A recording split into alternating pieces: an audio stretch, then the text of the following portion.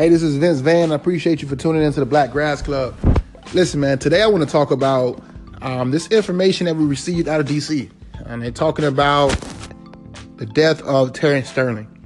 For those of you that don't know, Terrence Sterling was shot and killed by police in 2016, ironically on September 11th. He was driving his motorcycle.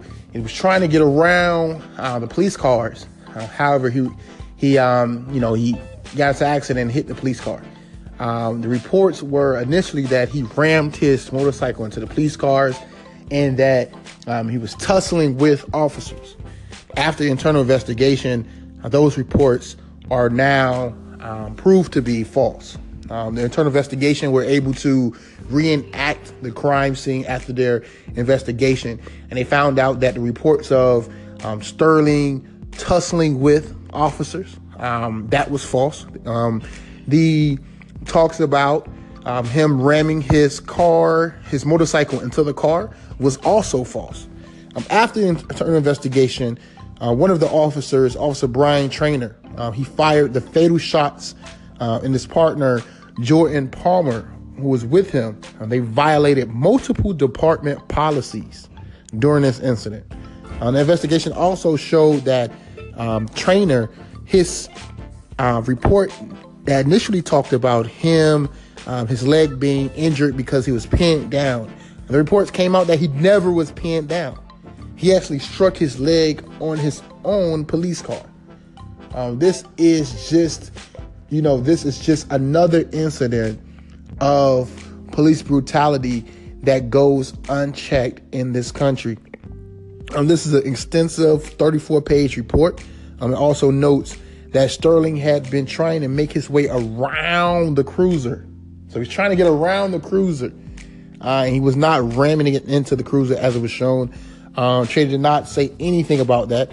He said that the motorcyclist was armed and dangerous. That was proved to be a lie. What is so, disheartening about this story is the fact that after all of this information, the prosecutors produced their information to grand juror, but the grand juror was not allowed to vote on if they want to move forward with the prosecution of these two officers. This hurts. This hurts because you have a family that lost a loved one, and they lost a loved one, and for about a year and a half, they were told that their loved one was the reason for their own death. Right? They were told that their loved one was armed. Their loved one initiated the contact with the officers. But this is now proved to be a lie. This is just another report. There's so many that have happened that came forth in the past years in regards to police brutality. Hey, I'm not saying that all officers are bad, because that's just not the reality of it. But we have to make sure, if we want to have a true relationship, a positive relationship between the community and our officers, we have to make sure we come down hard on officers who abuse their shield. And this is just another critical case that is in D.C. And we know, me being in D.C., I've seen these relationships between officers and those in certain wards where it is very, very, very abusive. And, I think that if we want to truly allow these relationships to be positive, we have to make sure we end rulings like this. This guy, it comes to show that he was trying to move around the officers on his motorcycle, hit the officers by accident. And as he was trying to get up from his cycle, showing that the officers start tussling with him. Also shot him multiple times. He's unarmed, man. This is an unarmed black male on a motorcycle. He shot multiple times on September 11th, 2016. This is very tragic. So stick to him. Twitter me, tweet me at Vince J Van, Instagram at Vince J Van, and we're gonna have a dialogue right now about the reality between the relationship between officers and our community. This is Vince Van in the Black Grass Club. Hey, this is Vince Van, and this is Black Grass Club.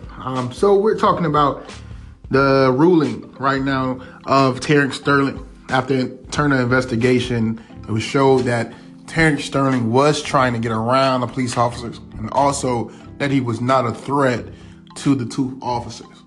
This is just another case of what is going on within certain communities across the country. As I conclude, I just want to say this. It's important that we have the officers that understand the people within our community. You can't be afraid of black people and try to protect black people. I think that's how we have officers that are counterproductive to our community.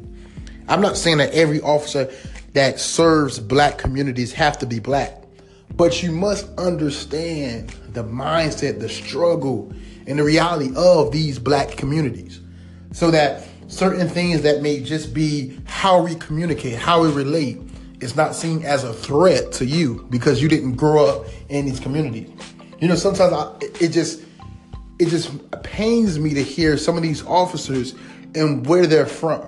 I saw an officer he's a police officer in D.C., but he grew up in Kansas. I never understand. You have officers that's from D.C. that never lived in D.C. So the only time they're in D.C. is when they're trying to fill their timesheet and they're trying to fill their time blocks in Southeast D.C. And I think that's problematic because now you're telling me your only interaction with black folk is when you're trying to arrest black folk. And that is very problematic. And we're seeing this across the country as it pertains to the relations between the community and our officers. I'm not saying that every officer has to be black, but I'm saying that if you are an officer in the black community, you must understand the struggle and the reality of the inner cities.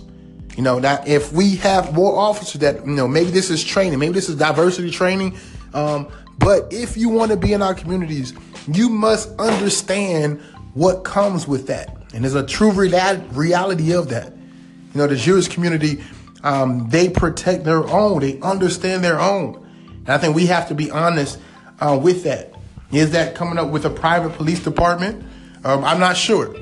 But I think if you are an officer within the inner cities in this country, you have to go through some type of training to understand the people that you are supposed to be protecting and serving. That is what an officer is. You are a public servant. And we do not see officers as a public servant. When I see an officer in the black community, I'm making sure that everything around me, especially when I'm in a car, is correct. And that's not, how we should drive. That's not how we should walk. That's not how we should interact with officers. It's not about fear. Officers are meant to protect us and serve us. And I think if we want true relationship that form, we must have these true dialogues about what it means to be a public servant and not dictators. And I think when we do that, that's when we'll start seeing change between the relationship between our communities and these officers. Hey, this is Vince Van. Shout out to Anchor for allowing us to host the Black Grass Club podcast here, and stick in tune every week as we release new content on our channel. Follow me on Instagram at Vince J Van and also on Twitter at Vince J Van. Thank you. And this is the Black Grass Club podcast.